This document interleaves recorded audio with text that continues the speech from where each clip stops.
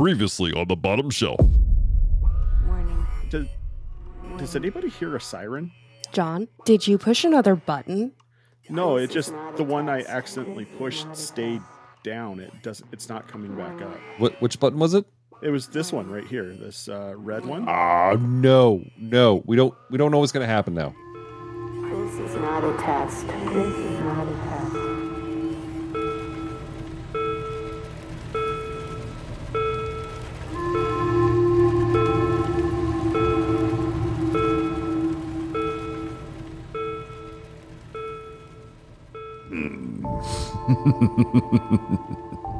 Intercepting their signal was so easy.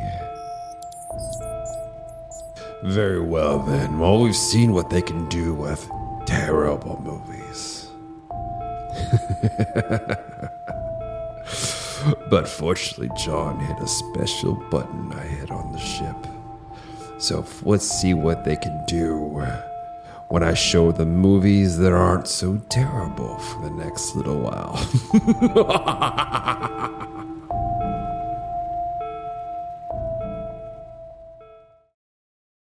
Glix, what just happened? What happened with the impossibility drive? Why is there an impossibility drive on this station? Right as John hit the impossibility drive, we encountered a wormhole. We are now in the middle of the singularity. In order to restore order to the station, we need to review movies that are, quote, good. Wait. That doesn't make sense. If we just... Is this going to be like when people come up too fast from deep pressure? Like if we just dive instantly into good movies that it'll like... Are you worried cause us about to an air bubble explode? getting into your brain? I'm worried about exploding. Like, have you ever seen the original Total Recall when No. depressurization happens? No.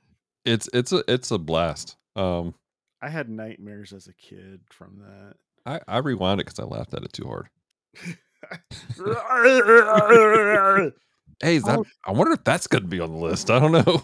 Oh man. So what? What was Hey guys, how's it going? I've been out for a little bit. Hey, Branson. Do you have some sushi, my dude? You playing some No, Splatoon? I'm allergic. Please tell me you learned the hula. Well, I mean, I could try. Look Why are you down. looking at me like that? Oh my gosh! What? Glix? What was it? Prepare yourself to discover a world of terrible movies. See move abreast with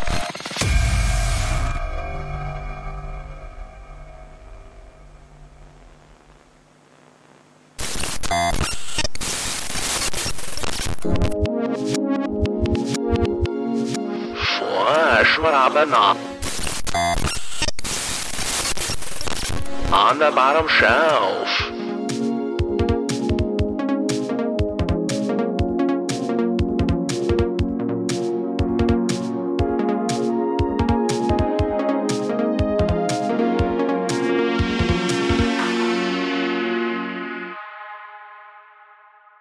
What's up, everybody?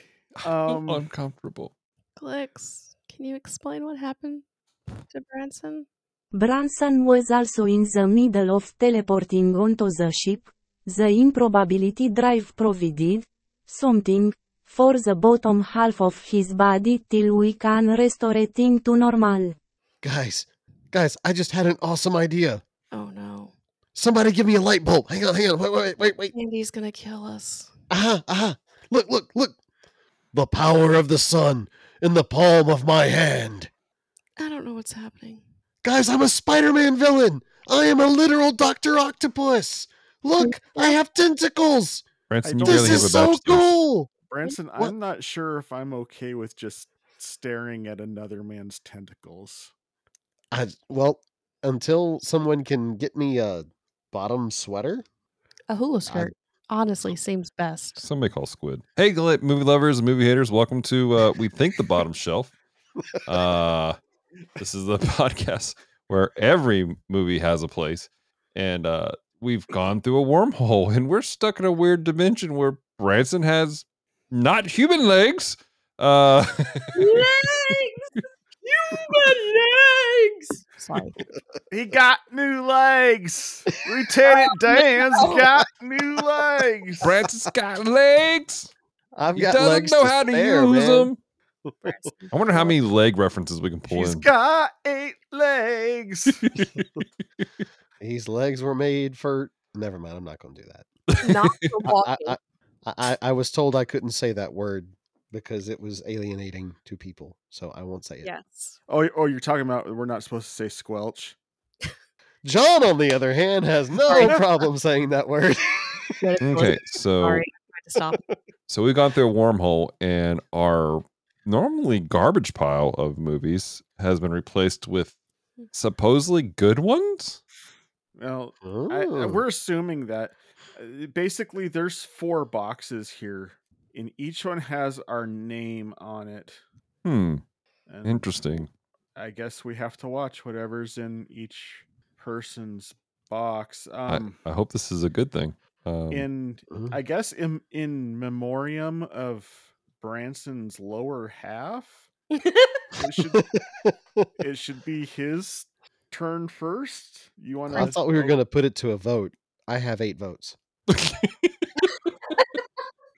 Branson, I need your bottom legs to stay where I can see them. They're freaking me out. Oh, Or back okay. legs. Or back legs. Sorry. I missaid that. But the Branson, like, stop crawling on the wall. no, don't do that. Oh Branson, my gosh! I swear to guys, Branson, I look, swear to look! God, I swear to God, if I wake up, Spidey! Oh my if I wake up one night and you're spread out on the wall like one of them big brown furry buggers that just hang out on the wall, I'll hurt you. I need a Spider-Man mask, like now. So let's pick up Branson's movie from the box and tell us what we're doing today. Looks like it's Ladyhawke from all of his tentacles just got really, really like high. Like he stood up on his my toes. gosh. He has no toes. How do you say that? This is quite possibly the best day ever. Okay. I It's now the tip can of a move on the wall like Spider-Man, and my designated movie is my favorite movie ever. Brought to you by the leader of the Donner Party. No, not that one. But Richard Donner, who directed Superman and Lethal Weapon, written by the Marlboro Man. And I mean Edward Karma, the writers of John's favorite band name, Enemy Mine, Dragon, the Bruce Lee story, and Merlin. This medieval love story is brought to life with the acting of the man who mastered taking days off, Matthew Broderick, the man who may or may not have been a robot in Blade Runner, Rudiger. How do you say that? Rutger. How do you say his last name? Hauer. And Catwoman herself, Michelle Pfeiffer. I mean, it looks like it's directed by somebody nice. I mean, Oh, here, yeah. Bronson, read the back of the box. Okay. Golly, you gotta give it drama.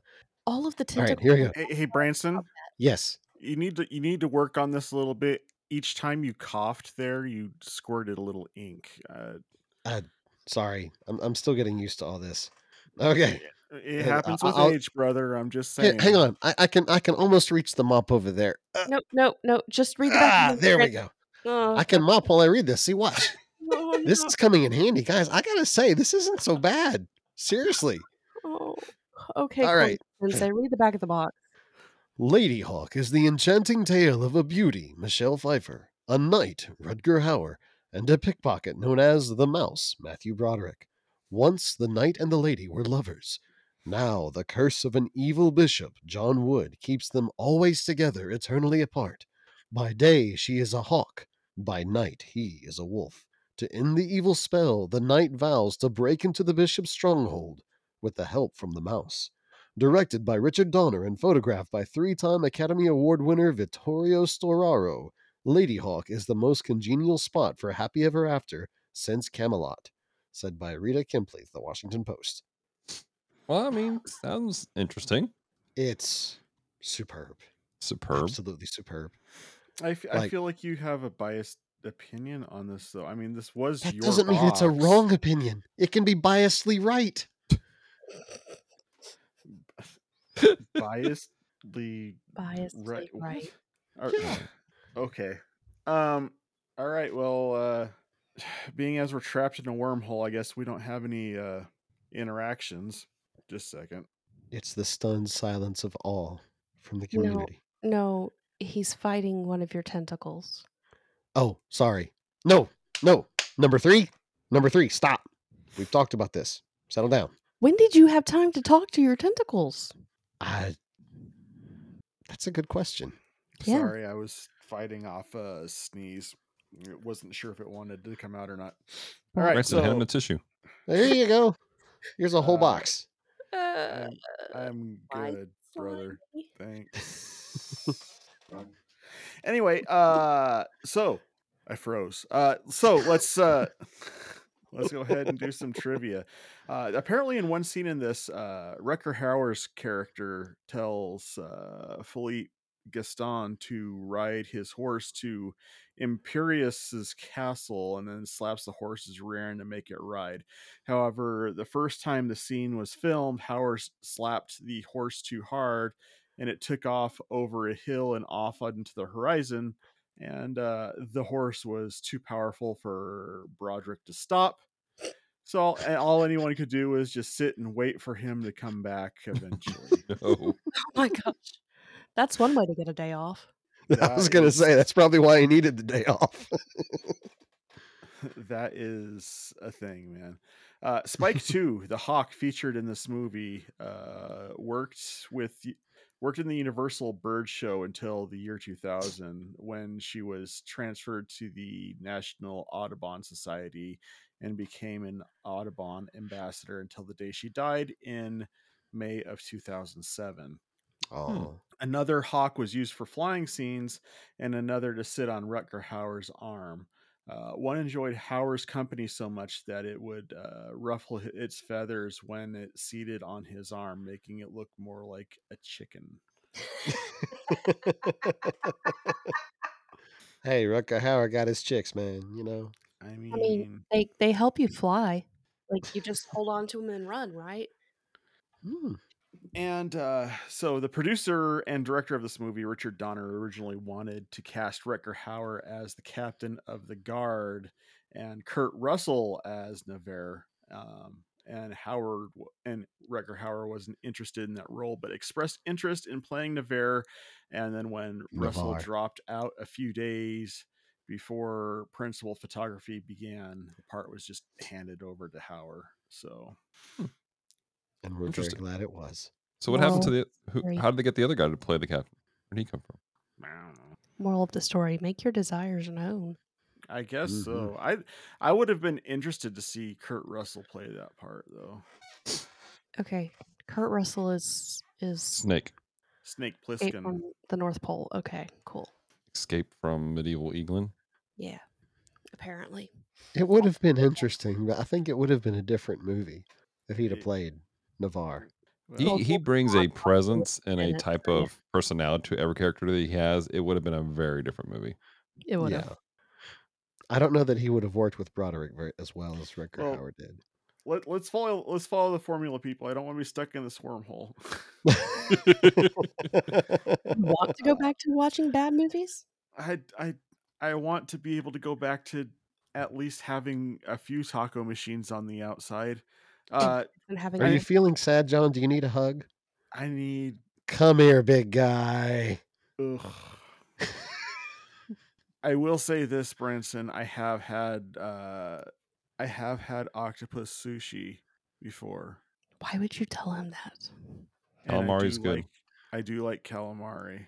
And I got an air fryer for Christmas, Dallas. I have swords. Guys.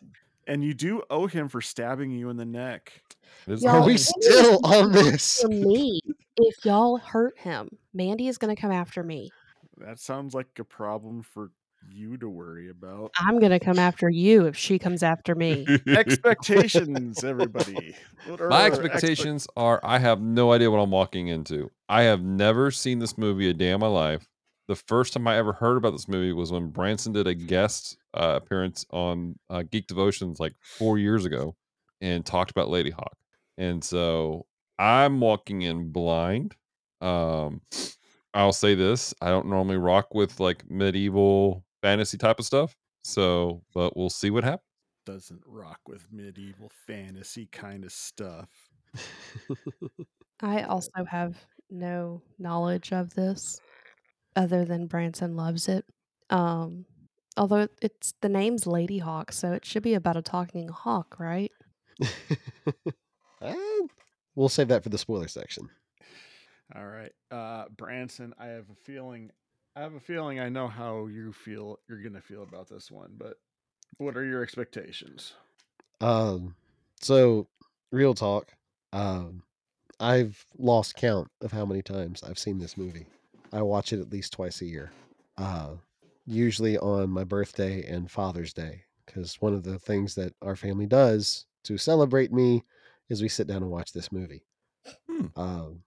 I stumbled on it by accident. It was playing on the Sci-Fi Channel one day when I was in high school, and I watched it on a whim just because I was bored and absolutely fell in love with the movie. Uh, when Mandy and I were dating, one of the first Christmas gifts she ever got for me was a DVD copy of this movie, and I just, I just loved the movie. You know, I expect to be just as entertained and just as enthralled and just as swept up into it as I am every time I watch it. So, those are my expectations. All right, gushing like you would expect somebody with tentacles for legs to do. I like how he was like visibly holding down the excitement and passion. Right. Like he brought that down to like a Bob Ross level. He's like, happy mistakes of coming home and finding out on Sci-Fi Channel. Did you just call this movie a happy mistake? Well, it's for Branson because he happily found it on his accident. Yeah. All right. So as far as where I'm at with this movie, like I am aware of this movie's existence and what the what the core shtick of this film is. So like I know the girl and the guy and the thing that's going on. I like trying not to what is love? spoil. Baby, don't hurt me. Anyway, yeah, no, I'm aware of the plot points of this movie. I recall my mom at one point being like, "Oh yeah, I like that movie," and that's about it. That's all I know is like my mom thinks this movie's okay, and I know the thing and the thing. So, without trying to spoil things. Sweet. So as far as whether or not I'm gonna like it, I don't know. Maybe sometimes I like the things my mom likes in movies. So well, let's find out. Yes, let's go. I'm eager. Find out. Dear listeners, this is your opportunity to escape. Our crew has just entered into the media projection chamber. What horrors and madness that they consume are unknown. Their mental state upon their return is unknown. You have been warned. Oh my God, I understand Branson so much more now. What I'll the be crap? there, Father. I'll be there even if I have to pick the lock. Oh, it's wonderful. Oh, Do y'all need Branson. a tissue? I have tissue to spare. Here. Oh, Don't reach for that tentacle, though. That's my popcorn. Did you just say you had a to shoot a sparrow? I have like a spare box over here. Spare. A spare box of sparrows? Tissues. Tissues. Oh, Kleenex. Got it. Yeah. Celeste, no, was it just? I mean, just to tie this into a different show that we do in a different reality. Was it just me, or did the story reek of like the French version of The Princess Bride? Shut your mouth.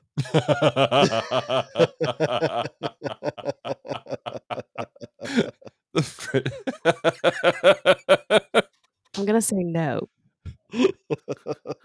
As you wish. That is inconceivable. I do not think that word means what you think it means. Oh my! Does anybody want a peanut? Hello, my name is Anigo Montoria. That still sounds Spanish. I can't do accents. Spanish and French are so closely related that I like- honestly, You can't do French and you can't do Scottish, so or No, I Irish. can do Scottish. I can't do Irish because it That's what always it is. sounds Scottish. Oh my gosh. Oh So Lord. All right, so this movie. Let's talk about how we feel about this movie without talking about the specifics of this movie. We'll defer to Her Majesty. Celeste. Just eh. this is spoiler-free conversations here. Talk about anything else. So it had some fun bits. Okay. Fun bits. Fun. Okay. This is going to be one of those shows. Okay, well, all right. I'm ready. Well, That's okay, all right. That's okay. I'm gonna be the one to ask the question that the question that needs to be asked about this movie that doesn't pertain to the plot. Why disco? Talking for the backing track of everything. Why now? Philharmonic Orchestra, man. It was the 80s, my dude. Oh, My dude, I this saw- was 80. This was 85. This was long after disco died. Like, this is why. I don't know. I was very confused. I will say this. Like, I know it was disco-ish, but it felt very 80s. Like the Oh, it did. entire film, Very 80s. it felt like a 1980s film. I From the legitimately was storytelling, the pacing, everything. There was a couple. Go ahead, Celeste. I legitimately was waiting for David Bowie to pop out of a corner somewhere. You got a child. Oh, no, not yet. Okay, come back later. I'll say this. Dance, pigeon, dance. I think this may be the youngest I've ever seen Michelle Pfeiffer in my life. I don't think I've ever seen her younger. I think this was her first, if I recall right. Wasn't it the same? She's the same age for Catwoman? No. No, Catwoman was in early like 90s. 92. Yeah. This is 86. She was older. She did She was older. Scarface in 83. Mm. Grease 2. She was a character in Grease 2. I know she was in Grease 2. Which She I was in just a now remember I movie did with, watch that, so I have seen that. She played a waitress in a movie with Al Pacino, but I don't know. Scarface. No, it wasn't Scarface. It was a romance. There was this guy who got a job working as a chef at a diner, and she was a waitress at the diner. It was a love story. Was it Dog Day Afternoon? I don't remember. It's been so long since I've seen it now. Anyway, let's talk about this movie, the one that that we watched. Yeah. Because it's Branson's favorite. I thought the scenery was nice. I thought that the I don't know where they filmed it. Maybe you guys know, but no I thought idea. It was a beautiful Castle backdrop. ruins in Europe. There were actual castle ruins in Europe. I watched the director's commentary years ago.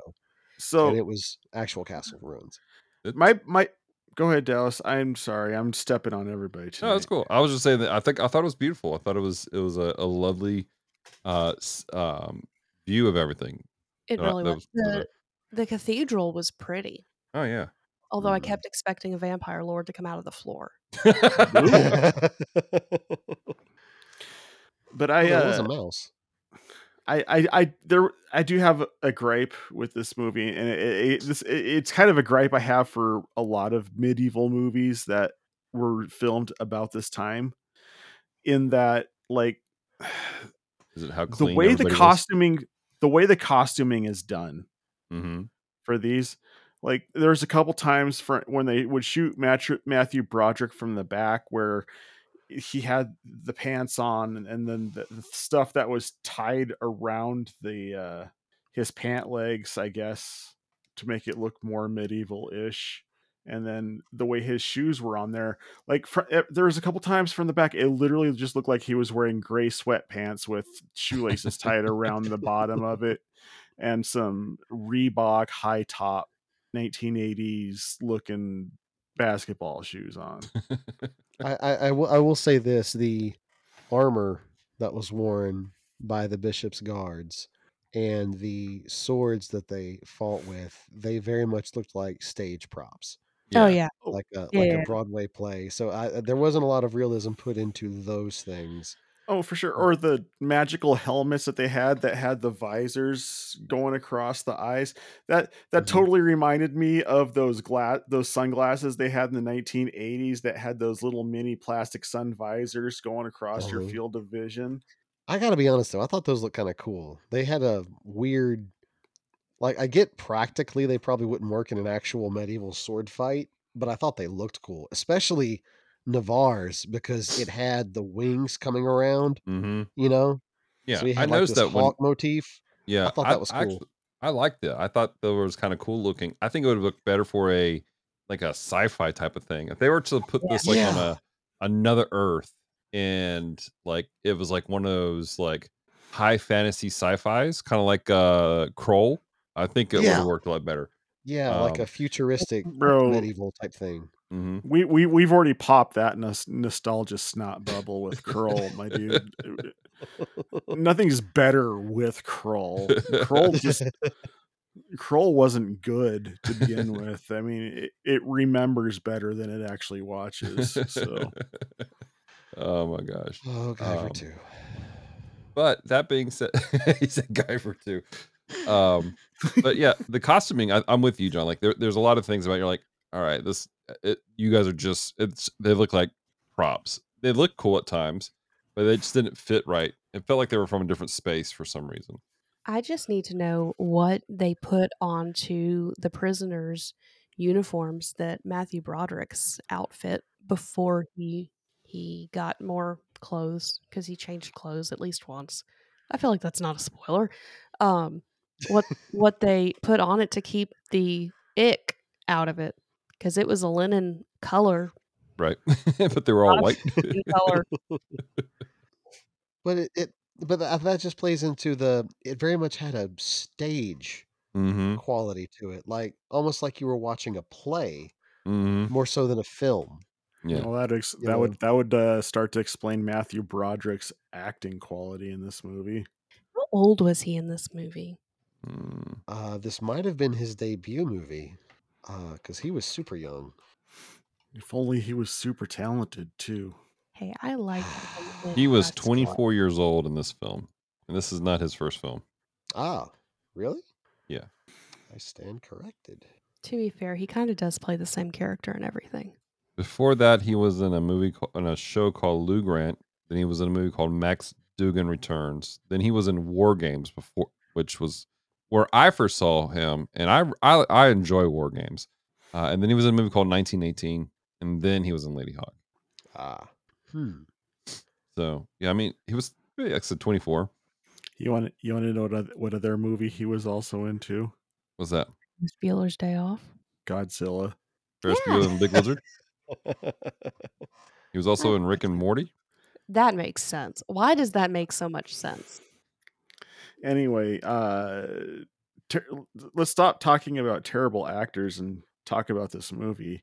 I think that there are certain there's something I want to talk about, but I can't do it without getting into a spoiler. So I'm gonna hold off on see, saying it. that's how I feel about Matthew Broderick's acting, but I have to point out specific things in order to rebut, so I can't say anything right now. But my All right. silence is not agreement. My silence is not agreement. Can I talk about you hear it Spanish? first. The Spanish poster for it is wild looking. Like it is the worst drawing I've ever seen in my life. We're going to say the Spanish Inquisition. And I was like, I actually am expecting the Spanish Inquisition. I mean, what a show. Well, all right then. Let's go ahead and just rip this Band-Aid off because Branson's frothing at the mouth and Dallas wants to blow something up. So That might actually be ink, given my current condition. Sorry. Aw, you made me ink. Ladies and gentlemen, the spoiler section. Okay. Matthew Broderick does play the same character in almost all of his movies, especially the younger ones. I don't deny that, but it fits in this movie. I love his character in this movie. He is the embodiment of a struggling baby Christian who is trying to understand all these moral lessons that he thinks he knows but doesn't actually know. And he's constantly trying to figure out what the right thing to do is. He's struggling with, when I do the right thing, it's the right thing, but I get bad results. And when I do the wrong thing, it's the wrong thing, but it makes me happy. He embodies that. And he's the comic relief of the movie. Otherwise, this would be a very depressing movie. It's about unfulfilled love and revenge and all that. And by bringing in the mouse, it brings a sense of levity. It brings a sense of hope. He is the mouthpiece for the two lovers. They are completely unable to communicate until he comes into the scene. And even though he's not quoting verbatim what they say, he's saying what they feel in their heart. And I'm rambling again, aren't I? Okay. I'm going to put my tentacles back down. To counter, sir, to counter, I will say this. My issue was not with the character Matthew Broderick played. My issue is with Matthew Broderick. I don't think he did a good job in this movie. I didn't care about his character. I didn't even feel like his character was a real person. It felt like this is a caricature being done by Matthew Broderick. Matthew Broderick was like the Muppet. So instead of, you always have in a Muppet movie, you always have a few humans and then everybody else is Muppets. In this movie, Matthew Broderick was the Muppet and everybody else was the humans. Yes, that's actually a really good allegory for what I'm trying to say. Because I had the issue of, like, it felt like, because of Matthew Broderick's portrayal of the character, I had the issue of, it was taking me out of the movie, because it would be this really serious moment and he's over here cracking jokes and, like, they're not funny. They were funny to me. I laughed out loud several Every times. once in a while he had a funny joke. So, I mean, And generally I the thought it ones was that I hilarious. laughed at were the ones that I was actually saying while I was watching it. Because every once in a while it would be something, but I think it would have been a better movie had they tried to play it straight. See, I'm calling for a character swap between two different movies on this. I think I would have enjoyed Matthew Broderick's character better in The Princess Bride, and I would have enjoyed Inigo Montoya better in this movie. But in The Because Princess Bride, his character would have gotten lost because that whole movie is one-liners and comic relief and this and that. And don't get me wrong, I love Princess Bride. I think it's a great then movie. he would have learned how to do it right, because He did it right. He already did it right. You're just a sourpuss. He I'm did it not. wonderfully. Bro, I promise you, I wanted to like. I came into this for your sake, wanting to like this movie, for my mom's sake, wanting to like this movie. It's just, for me, it felt like everybody in this movie was trying to go towards Robin Hood, Prince of Thieves, and Matthew Broderick was trying to go towards The Princess Bride. I think he was trying to go towards Men in Tights. See, I'm just going to throw this out there because I haven't given my opinion a bit yet on this discussion. As far as Matthew Broderick's character and the comedy brought, it actually helped me get through the movie more. 80s movies suffer with storytelling as far as pacing. It is their pacing is horrific, and Matthew Broderick brought a level of levity that allowed me to continue through it. He brought the little break, and like Brenton said, he was that bridge between the two. He was a kind of awkwardness to it. It is the same character, as Brenton said, in every Matthew Broderick movie he's ever done in his entire adult life, and in his afterlife when they have AI him doing stuff later. It's the same character, but it helped me to get through the movie more because it broke up the exposition. It broke up the longness of everything, and it gave me a character that I can be like, oh, okay, I can enjoy this character. Again, I think that if it had been somebody else playing the character and played it a little less goofy and a little more sarcastic humor, and maybe that's just a preference because I prefer sarcasm, especially in movies. So, like, I don't get me wrong, I love a good goofy movie, but when you're mixing a serious tone with a funny tone, sarcasm to me fits better Mhm. because it just flows easier, in my opinion. Again, I could be wrong. That's just how I feel.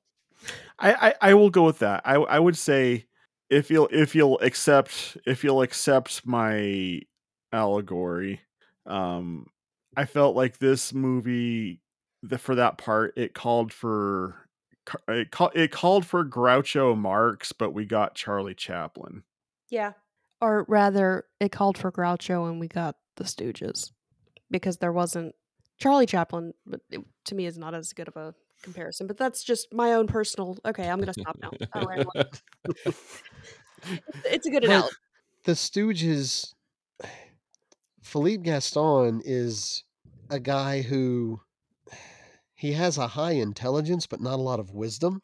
Mm-hmm. Like, he's smart enough to get himself in trouble, but not smart enough to avoid it. Like, when you first meet his character, he's so excited that he's escaped from the dungeons of Aquila that the first thing he does is run to an inn to brag about it, and doesn't stop to think for a second, I'm bragging to an inn within walking distance of the dungeon I just escaped from, and there might be soldiers here looking for me. And that's why that whole scene is great, because he's bragging, and he has this gentlemanly way that even when he's talking with guys who absolutely hate him, he's polite. He's saying things. Like, he cuts the captain on the guard on the cheek and says, "I'm so terribly sorry." Like, he's constantly winging it and keeps getting into trouble over and over and over again. And that, to me, is what makes his conversation with Navarre after the incident on the ice, when he says, "That sword has become a symbol of your hatred and grim death. There's no quest now. There's a chance for you to have life." And he is genuinely pissed off at Navarre. And so throughout the whole movie, he's awkward and weird and jumping into these situations. But then in that scene, he's had enough. He's had enough of Navarre's selfishness. He's had enough of Navarre's quest for vengeance. He genuinely, because he cares about Navarre, he genuinely wants to see him happy, genuinely wants to see Isabeau happy. And so that makes that scene where he's just laying it all out there and says, "Let me tell you how selfish you're being right now. Oh, and by the way, you see these scratches? This is what I got saving your life last night."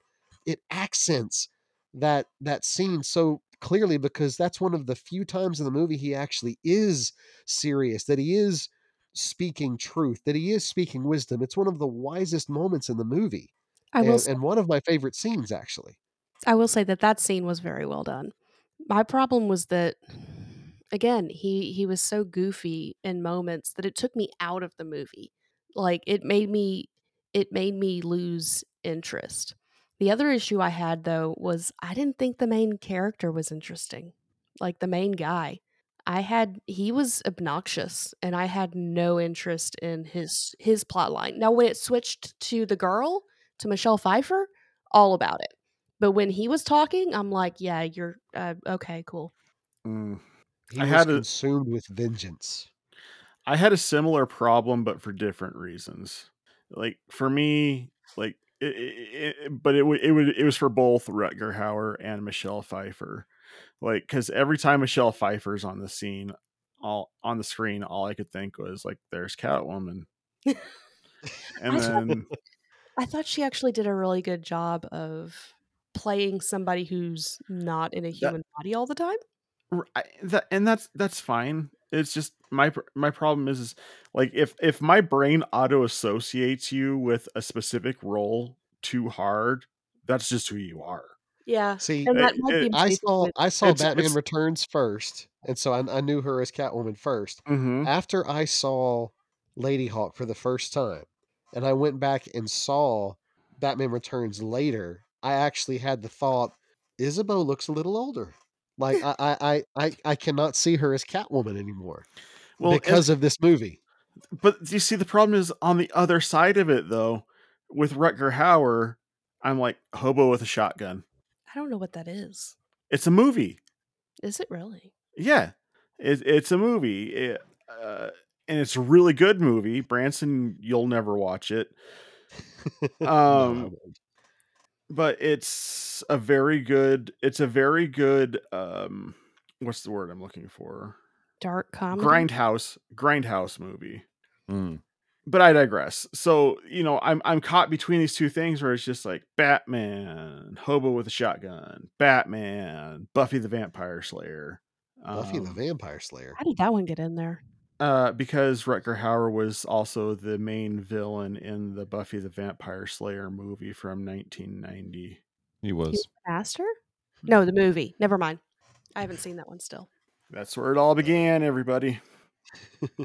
Luke Perry and Christy Swanson. That's the first time I actually saw him. Well, that must Anyway. have been the first time I saw him too, but I don't remember it. Clearly, it didn't leave an impression. Anyway, so it's just one of those things. I had the same issue, and I loved the remake of True Grit, but it was the same. I had the same issue with what's his face, who was playing the main lead in the True Grit remake. Jeff Bridges. Yeah, Jeff Bridges. Every time I saw it on there, I'm like, check it out, man. The dude's riding the horse. Oh, that's funny. But the end scene with Michelle Pfeiffer was amazing. Like where she walked up to the priest and just kind of was like glaring at him. Drops the Jess in his hand. She plays that really well. When she walked in, I was like, man, she is fierce in this scene. Yeah. But again, in order to appreciate that, you have to spend an entire movie with her living a half-life where she's a bird half the time. The man that she absolutely loves, she thinks she will never see again. And then in that moment, she's the conflicting emotions because she finally sees her true love in human form for the first time in years. And then she also sees the man who put her life through the torture that it is. I mean, See, I just think Michelle Pfeiffer's fierce. I'm going to say this. And I'm going to win the heart and mind of Dallas by saying it. I might have this story would have worked better as a samurai movie. I can make that happen in my head. I was about to say, we are not doing a movie. But do you see what I'm saying, though? Yeah. Like Rutger Hauer's character is like some banished Ronin. Mm-hmm. Honestly, that would have made a bit more sense to me. And Michelle Pfeiffer's character would have been like some kind of priest maiden, right? And they fell in love, but they're cursed not to be there by some evil monk of some other like Shaolin order. It would have been a rolling You're shogun. saying change the nationality of the film and you instantly like it better? No, it makes more sense. Well, I think here's the deal. Because we can't guarantee that these actors would have done a better job. I think it's not the nationality, Brent. It's the cultural reference. In my head, I can make connections to certain cultural discussions and norms and things that we've seen. The reason why the Ronin would have to go exact his revenge on the. But right. But the thing is, like, I'm not steeped in medieval European romance. You are. And so for you, because you are deep in that, you are the Knights of the Round Table. You are deep into the romances. You are a romantic. Every generation having a quest is very much a medieval thing. Like him wanting to fill a jewel on his sword, his family sword. Yeah, that was a thing. That was totally a thing. So that mission to kill. I wanted that story. I wanted that if they had gone into that conversation, that felt like such a fleeting thing. Yeah. If they had gotten a little bit more detail about the quest to put a gem in the stone, to make that whole, like and have some sort of that my great grandfather did, and he did this, and this, and then tie that into this love affair with Michelle Pfeiffer's character. I think that would have elevated this another level for me. I think it would have grounded the quest aspect. Yeah, I understand the romance of it and the love, the desire of like it's legitimately it is a beautiful and very caring story of this romance of lovers never being able to touch each other. Like they go into the whole thing about like the priest goes into the last minute, and I appreciated that whole thing where he was like, that right at sunrise, right when they think they could touch each other, they cannot. They transform, they change. And it's that forever missing love. I totally get that, and I respect it wholeheartedly. But again, it's just because John and I we're very steeped in Asian cultural stuff just because it's our personal interest. And when I think about medieval stuff, all I can think about is, do they brush their teeth? And so it's just I'm not deep into it.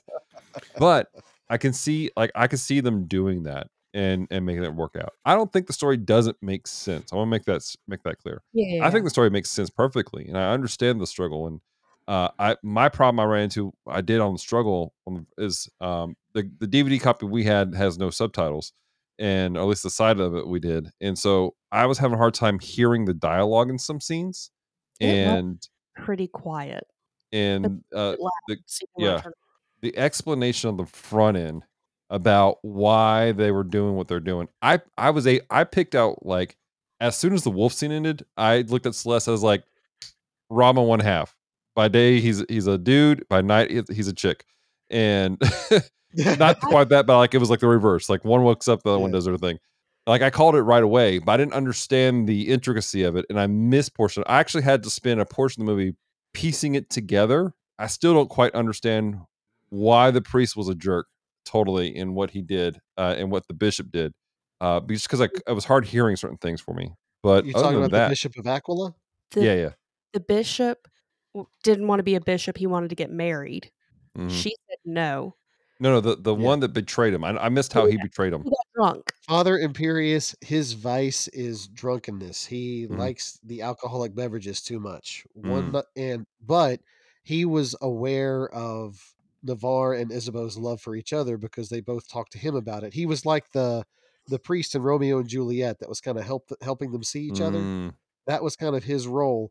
Well, he got drunk one night and admitted to the bishop, "Yeah, I'm helping Navarre and Isabeau have love together," and that ticked the bishop off. Mm. So that started the chase, and Yeah. he chased them down. They were running away, and he was chasing them. And when he realized he could never quite catch up to them, that's when he made a deal with the devil, cursed them Mhm. with this whole idea of, if I can't have her, then no man will. And so he cursed them both to where they would always be together, but never actually be able to be together.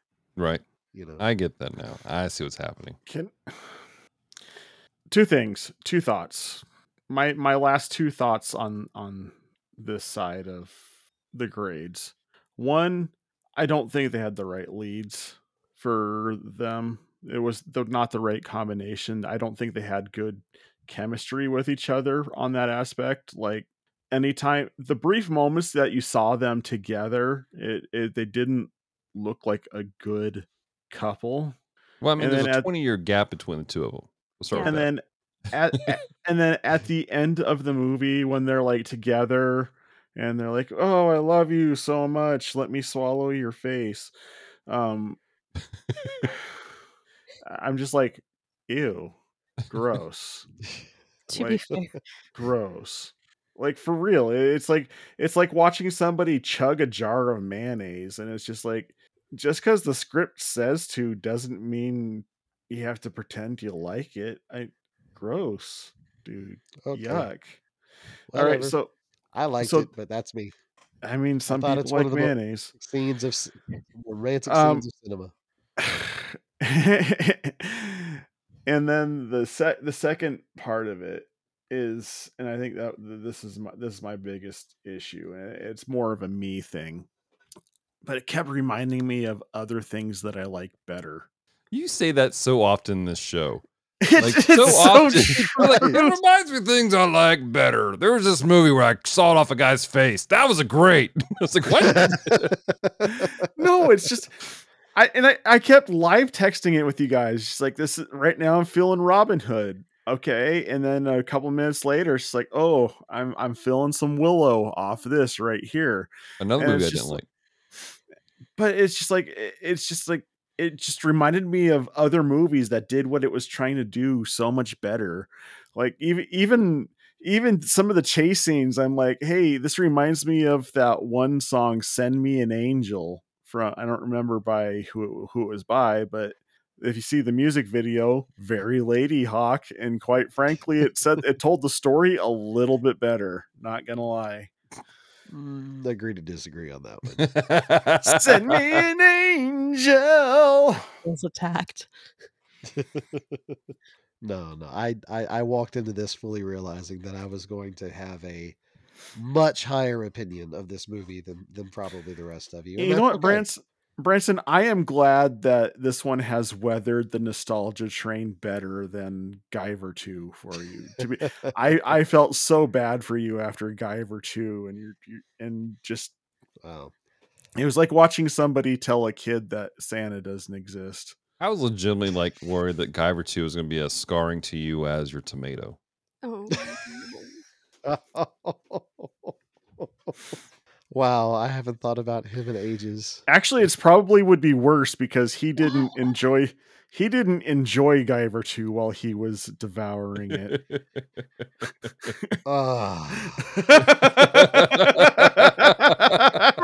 Right? Right? That's so funny. Right? Number 6, stop trying to reach for John's throat. Stop. Stop. Bad number 6. Can we talk about you numbered them? Alfred Molina for a minute? Because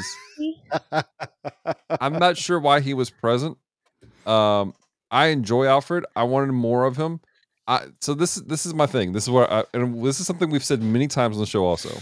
Again, it's an interesting movie, but walk with me on this. What if instead of doing a 2-hour movie, they did a 10-hour series and we stretch certain story portions out, like Alfred Molina hunting down the wolves, get a little bit of why he's even involved in the world, and all that kind of stuff. Like if we can pace those things out a little bit more, make some of these characters a little bit more rich, I think that would have added a lot more. I Maybe have a genuinely couple of like, episodes where you see the bishop pursuing Isabeau. yeah, or And just then, flashbacks. Just give me episode- flashbacks of those. Yeah, like maybe episode 3 or 4, see him actually make the deal with the devil.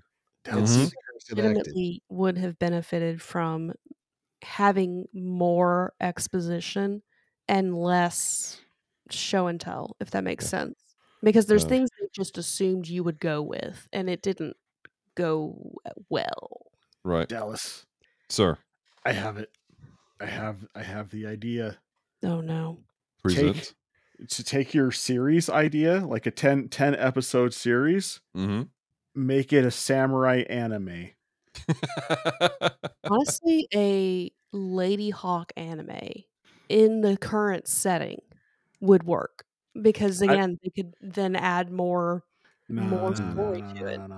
Nah, I want my samurai anime in the style of Revenger, how that came out last year. Oh yeah, that was a good style. Yeah, I can see that working. So I want to go back to Alfred Molina because his scene at the end, or in the middle of the movie where he dies, I want to talk about that moment for a moment. Like what? Because okay, you keep saying this name, but I'm trying to remember who this Cesar, person he is. was the wolf hunter. Dr. Octopus from Spider-Man 2. He was really dirty, so it's hard to recognize him. But he's the one that when Isabella, or was that her name? Isabeau. She transforms into her human form in the barn, and they have the dancing scene between her and Ferris Bueller. They walk out, and then there's the home dude with the wolf pelts, and she's freaking out. Oh right, yeah, that guy. That death scene, though, I'm not gonna lie, because like the wolf shows up and she sees that it's home dude, and so she has a knife, and instead of stabbing him in the head, she kicks him. And literally, my words to Celeste like, well, that's not going to do anything. Stab him. And then you see that he landed on the bear trap. And I was like, well, okay, well, that works too, I guess. That's a good way to take him out. He did legitimately. But okay, now stab him. But Isabeau is supposed to be a daughter of a count. She's not a warrior princess. Right. She is a lady of the realm. She wouldn't know what to do with a knife. Pointy end goes into soft parts. Generally. Put tab A into spot. But 3 pounds of pressure, eyeballs pop. But in the heat of a tense moment where you were fearing for either your life or the love of a loved one, the love of the life of a loved The love of a life one. Welcome to the live day, ladies and gentlemen. Han Solo's going to show up. No. So anyhow, it's not hard for me to see her being inept in combat, given who her character is supposed to be. She's probably not someone who handles stress. I get that, but stressful my girl situations. jumped on that horse and ran out like Dom, like freaking Fast and Furious. This is family going after this dude. Like she got on the horse, grabbed a knife. She was on I'm it. not She saying had she doesn't have intentions to spirit. use that thing. I'm not saying she doesn't have spirit, but have you ever gotten up and gone to do something you knew we were going to do, and then get halfway through it and realize I have no clue what I'm doing? That's called ADHD, Branson. I'm just saying. Yeah. I mean, it wasn't believable for me to see her struggle with a knife. You know, He's And not I get saying that. it was unbelievable. It's just he wanted her to stab him. But then when I saw that she kicked him into the bear cage, I was like, I'm okay with this. This was a good death. Like I genuinely laughed harder than I should have at that moment when I realized what had happened. It was great. It was fantastic. The fact that they focused on him twitching in the like, why are we watching this poor man just like twitch? Yeah. I did have two scenes also during the movie where Celeste and I were both like, holy crap. One was when they shot the arrow into the hawk form lady. Before we knew she was a lady. Yeah. We suspected, we knew, but we didn't know. And they shot her in the chest. We're like, holy crap. And then the other holy crap moment was when the wolf fell in the water and they're trying to get him out and they're struggling. I legitimately had some stress about that. Maybe it's because I'm a dog person. I don't like seeing pups get hurt. But at the same time, I was like, get him out. I had stress about both of those things because I did not check this movie on The Dog Doesn't Die before I watched it. And I was like, if this animal dies, I'm a riot. I don't care if it's normally a human. That's a puppy. So, but I did appreciate the moment, like we talked about earlier in the show, where like he's yelling at the kid, and then he realizes that, like the scarring on his chest. He's like, he's here, like he's locked in. He's genuinely trying to help. I appreciated that scene because there's a lot of people like will be flaring. This is not my weak connection, but there's a lot of people like we're just in a rage, and we miss the fact that people are genuinely trying to help us. Mm-hmm. Yeah, and the first time I spoke about this movie on Geek Devotions, I did a devotion on the role of Father Imperius, about how he was in the right place at the right time to finally make up for his past mistakes. And I keep saying so-and-so is one of my favorite characters in the movie. I think they're all my favorite character in the movie. But what I appreciate about Imperius is his need for everything to come out okay. Like his this and part of it is a personal thing. Like I've got to make up for my mistakes. I've got to make up for my sins. But it's this deep seated, I can't let you make this mistake the way I did. I can't let you live with guilt the way that I lived with guilt. And I don't know. I've said how I feel about this movie. So. All right. Well, I think we're winding down sufficiently. Let's go ahead and transition over to our rating system. Celeste, Your Highness, have you been able to get the rating system down enough to share with others what it means? I have it in front of me. Oh, I looked at the notes. I cheated. Oh.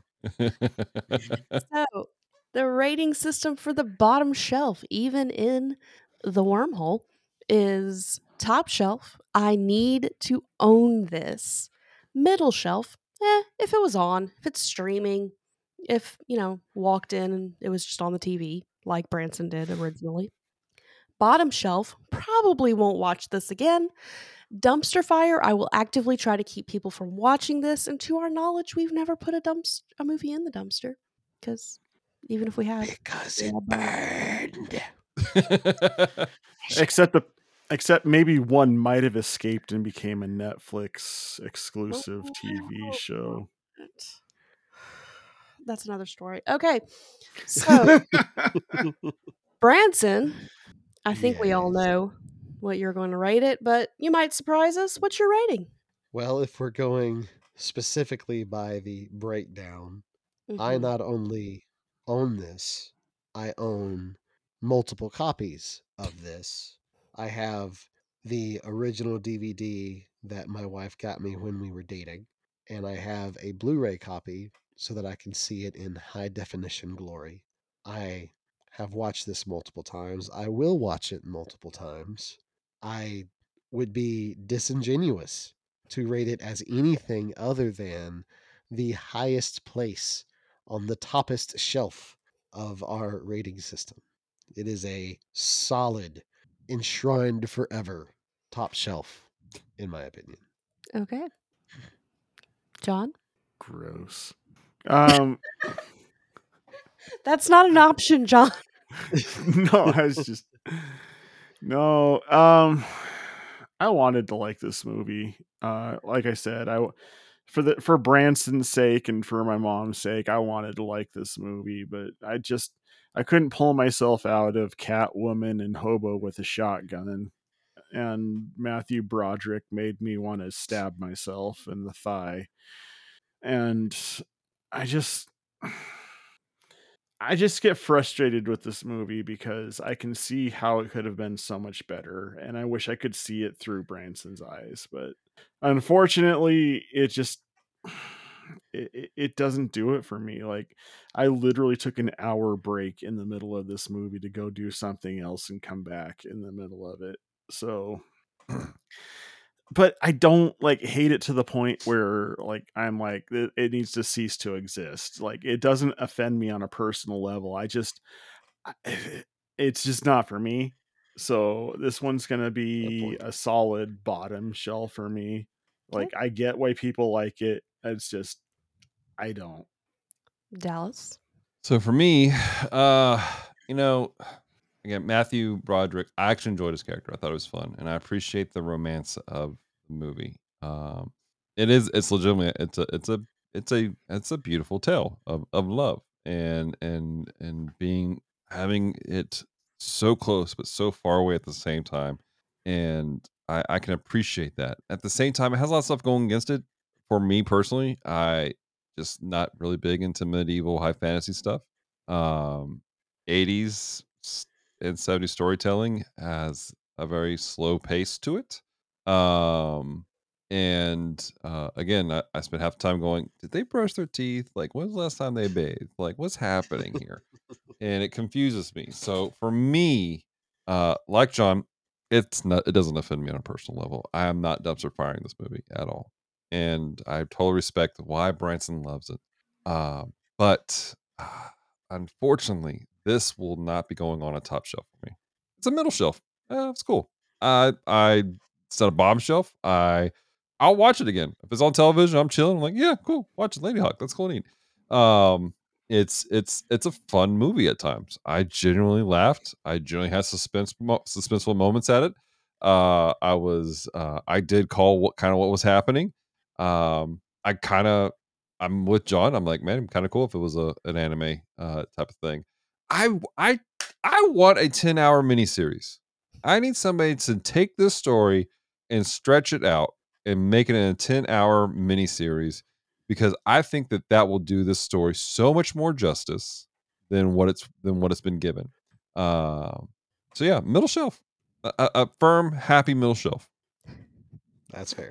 All right, Celeste, that leaves you. You're gonna have to break this three-way tie we got going on right now. Right.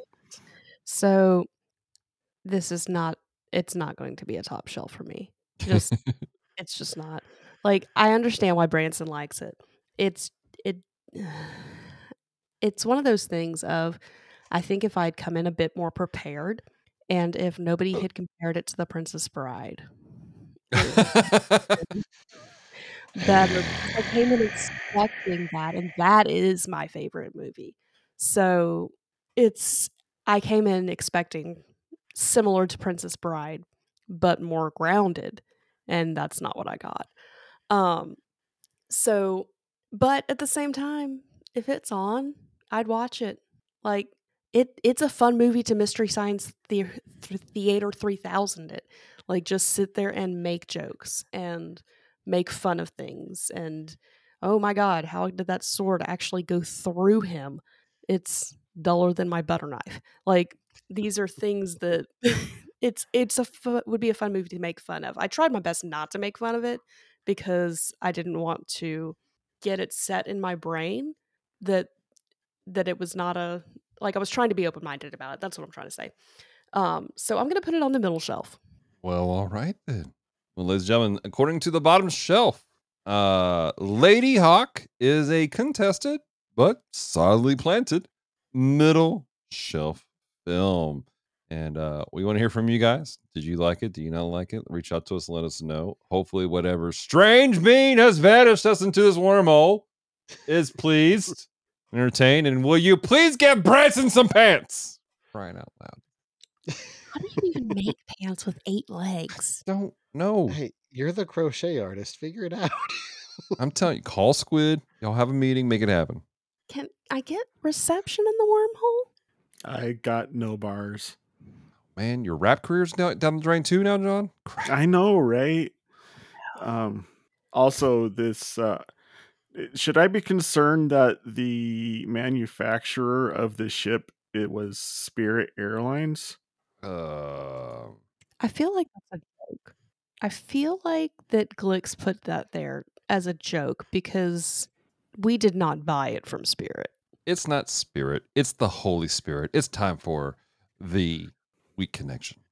This is a weak connection. I was so confused by that transition. I was following Dallas. As soon as he jumped in, I'm like, all right, I can rock with this. Yes. Welcome, everybody, to the Weak Connection section of this episode of The Bottom Shelf, where we try to discern any spiritual truths we can from this middle shelf movie. So as we come here today, who has a bottom? I mean, I'm not a bottom shelf, a weak connection for this movie. Right, Branson, you cannot do 10 connections. There are only 8, Dallas. You have hands, goober. But my hands are holding the Bible. You're holding them up in the air. You're over here like, I have the power. This counts. No, that was the devotion earlier today.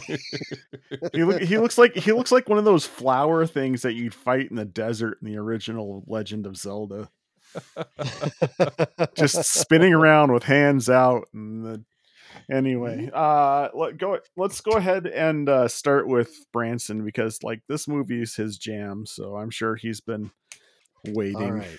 So this movie is rife with potential starting points for spiritual truths.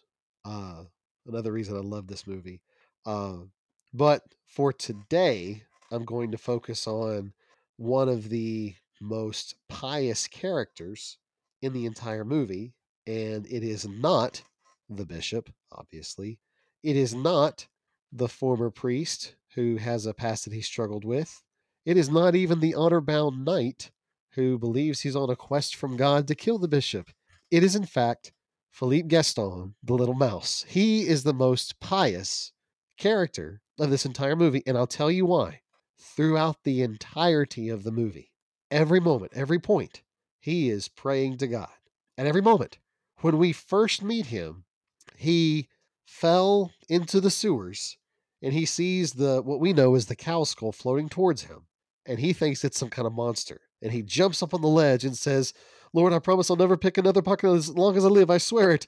Now here's the problem. How can I prove my good faith to you if I die? And turns out that skull was just a skull. And from that moment on, he is a hardcore believer. God saved him from what he thought was certain death. And from that moment, he is praying. He is talking to God all the time. In fact, at what point in the movie, he even says, I talk to God all the time. And he's not lying. He talks to God all the time. Now, it isn't reverential prayer. It isn't him quoting the Lord's Prayer. It isn't him taking the Eucharist. It's not him going to church. He's just talking to God like God's one of his friends. and he gets confused and he makes bad choices and he's constantly trying to figure out what it means to be a pious individual, to be someone who has chosen to follow God. But what I absolutely love about him is no matter how many times he missteps, no matter how many times he ends up in a situation he doesn't like, he never, not once, shakes his fist at God and says, what's the deal? Come on. I don't understand. What's the problem? In fact, there's a moment where he says, when he's going back into the city of Aquila, he says, "We have come full circle, Lord. I do hope there's some higher meaning in all of this. It would certainly reflect well on you." Like throughout the whole process, he is trusting that God has some plan. He doesn't know what it is, but he is trusting God. And that reminded me of a verse in, let me find it, Philippians chapter 1. I think it's chapter 1. Hang on. Y'all can edit this out. I got to make sure I have the, I should have looked up the, hang on. Talk amongst yourselves for a moment. Oh, it's Philippians chapter 2. That's why I couldn't find it. My mistake. And now my Bible app is going crazy. Philippians chapter 2. There we go. Philippians chapter 2, starting in verse 12. "Therefore, my beloved, as you have always obeyed, so now, not only as in my presence, but much more in my absence, work out your own salvation with fear and trembling, for it is God who works in you both to will and to work for his good pleasure." Philippe Gaston to me embodies this because he's working out his own salvation. He's like, okay, I'm a believer now, and I have no clue what that means, but Lord, you and I are going to figure this out. I'm going to do what I think is the right thing to do, and sometimes it works, sometimes it doesn't, but whether it works out or not, I'm going to figure it out. And his get back upness, if that's even a phrase, the way he Sisu. constantly Sisu, yes, yeah, the refusal to be knocked down. He gets knocked down, but he gets up again. Yeah, they're never going to keep him down. He gets knocked down, but he If gets you up ever again. if you ever describe Sisu with that song again, I'm gonna lay hands on you, bro. Hey, I've got hands to spare.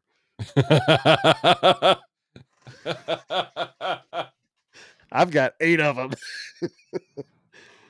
But okay, 10 if you count the ones I started with. But uh, I love the fact that no matter what circumstance he's in, he's constantly talking to God. He's constantly praying to God. He is talking to God about everything that is going on in his life. And while it's comical because he's a thief, and sometimes it's obvious he clearly doesn't understand spirituality in the way most followers of Christ understand spirituality, he is wholly dedicated to following the Lord. God saved his life, and so for better or worse, through thick and thin, he is following the Lord.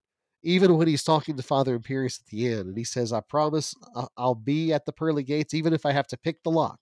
Like he has no concept of how to enter the pearly gates of heaven, but his idea is, "I'm gonna be there," and that is a kind of grit. That is a kind of endurance that I I wish I had at times. Sometimes it's very tempting for me to, honestly, when things are good, when things are going the way I want them to, I get very lax. I get kind of comfortable in what I'm doing, and I stop trying to figure things out, and I stop trying to seek the Lord, and I stop trying to understand His Word.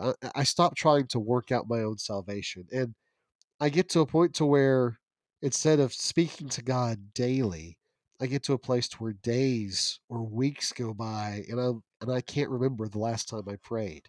And then you have this little thief who's fresh out of the jail, technically a criminal, and he is talking to God all the time. He is working out his own salvation. He doesn't understand all of it, but he's trying to understand all of it. And I love that, and I wish I could emulate that better. That idea of God, I don't understand it now, but we're gonna figure this out. We're gonna figure this out. I'm gonna keep seeking you as best I can, and even if I trip up, even if I mess up, even if I find myself on the top of a tower and the lady I'm trying to rescue falls completely off the edge, and I have to tell the truth about what happened to her. That's a very specific reference to the movie, by the way. uh, whatever is going on, I'm going to follow you as best I can. And I this time watching the movie, I found that so endearing that Philippe has no clue who God is, but he knows God is good, and he pursues him with all of his heart. And I think that is something that we as followers of Christ could learn from this little mouse. And that's my weak connection. All right. Anyone else? I have one. All right. So mine is I'm looking at the story of our faithful knight, and he's on this like mission. He's like "That's a mission from God, and they're like, so I'm gonna go kill these people. And it's like I don't think I think you need to go back and pray, man. And legitimately, it is like, but what it is that he's just so blinded by vengeance, so blinded by anger, so blinded by bitterness that if he were to continue the path that he was doing, he would have destroyed any opportunity to fix what it is that was bothering him. He would have destroyed the opportunity to be made whole, to be with his bride, or the one that he wanted to be his bride. And it's but that bit, and it came down to the wire. He still was struggling with it, and he was like, "I just kill him. Just go ahead and kill him." And to the point where he left instructions where, "Hey, if this is go well, go ahead and kill her quickly, just to show her good graces." Not even having trust in the process of making things happen, because he is so blinded by bitterness, and that is something that takes place in everyone's life. If we allow bitterness, we allow anything to get in front of what we're doing, we'll be so blinded by it that we will miss what God really has for us. We'll be missing what needs to take place. And you even see it in the scriptures. There's a passage in 1 Samuel 22 where Saul, he is so blinded by anger and bitterness that he kills a priest who did nothing wrong. Like he comes up to this priest who David earlier had tricked and gotten some bread and gotten a sword, and Saul's going after him, and the priest's like, "I don't know what you're talking about. Like, this is the first time I ever heard that you had a problem with David. This is the first time I ever heard that like, to me, David was like, he's your son-in-law, he's your right hand man, he's out there killing the Philistines for you. I didn't know there was an issue." And Saul is so blinded by his anger that he murders a priest. And if we are not careful, when we are bitter, when we are been hurt by people, whether they have rightfully hurt us, or sometimes we're bitter about something that's hurt us that people don't even know they hurt us with. We're so blinded by those things, and we don't give those over to God, we will end up hurting more people, and we will be causing more issues for ourselves. Saul killing this priest and doing everything he did, he was just heaping up more offenses and making the whole country going, something's wrong with that man. Mm-hmm. Something's wrong with Saul, and made them more endearing toward David. And if we're not careful, out of our bitterness, the way it will seep out, the way we talk to people, the way we treat people, the way we view situations, we'll walk into a situation that has nothing to do with the situation that we're dealing with, but because we're looking through the lens of bitterness, because we're looking through the lens of everything else, we'll be like, well, clearly that's such and such, and we're overlaying our own trauma onto things. And then even to the point when we're talking with the people who are hurting because we have our own trauma that we've not dealt with, because we're not getting rid of, we're actually imbuing our own bitterness and trauma onto them, hurting them in a way that they have nothing to deal with. And so my encouragement is, take care of bitterness and be calm. Proverbs chapter 4 talks about guarding your heart, starting in verse 23. Keep your heart with all vigilance, for from it flow the springs of life. And so what this the psalmist is saying, he's like, look, guard what's here. Don't allow junk to get into it, because springs of life come out of it. On the flip side of that, if it's polluted, if it's nasty, springs of pollution and nastiness will creep out. Verse 24, put away your crooked speech and your devious talk from you. What's happening is the psalmist is beginning to walk us through how to guard our heart, how to put away crooked speech, devious talk. Put those things, get rid of those things out of your life. Let your eyes look directly forward and your gaze straight before you. Keep your eyes on the Lord. Keep your eyes on what God has for you. Don't look to the left or right, as it says at the bottom of that, but keep moving forward. Ponder the path of your feet, then your ways will be sure. And what that means is, be intentional about the steps you take. Be intentional about what you're going to do, about what you're going to say, how you're going to respond to the world around you. In verse 27, do not swerve to the right or to the left. Turn your foot away from evil. That's what we have to do, because if we don't, we will allow bitterness, anger, unforgiveness to taint everything everything we do, from our friendships to our marriages to our working relationships to just your neighbor and the crazy person in Kroger that smells like bacon. Why does the crazy person smell like bacon? That's a question we all ask. It's better than smelling like calamari, just saying. All right. Well, No, you Wanna- probably should away from salt. want to thank everybody for tuning in and hanging out with us for this episode down the wormhole. If you get this transmission, send help. We are trapped watching good movie. I'm not sure how this is a punishment. I'm sure we'll figure it out somewhere along the ways. I Somewhere. suppose. Somebody will write that into the storyline. Send a It's pattern. enticing us to want to stay here. We never want to leave because we Did we- watch good movies. It's Did like we a- decide who's opening their box next in this? I think it was Celeste. Me? I get to open a box? I think so. Yes. Is there going to be a pattern for 8-legged pants? The movie box. Oh. So tune in next time to find out what's in Celeste's movie box. So until next time, does anybody have anything else they want to promote before we go off the air? Check out the Bottom Shelf on Facebook and Instagram. Also check out our podcast feed and YouTube. Share it out to folks and let us know what you think. All of that. Check out all the other Geek Devotion stuff. Yes, all of that too. And a little something coming out eventually whenever free time allows. Branson and I are talking about doing a extra Tuesday podcast every so often called Church Talk with John and Branson. It's pretty self-explanatory. Just candid conversations about things that strike our fancy, with Branson being a former pastor and me going into seminary. So conversations to ensue. But until then, everybody, stay devoted. Peace and love.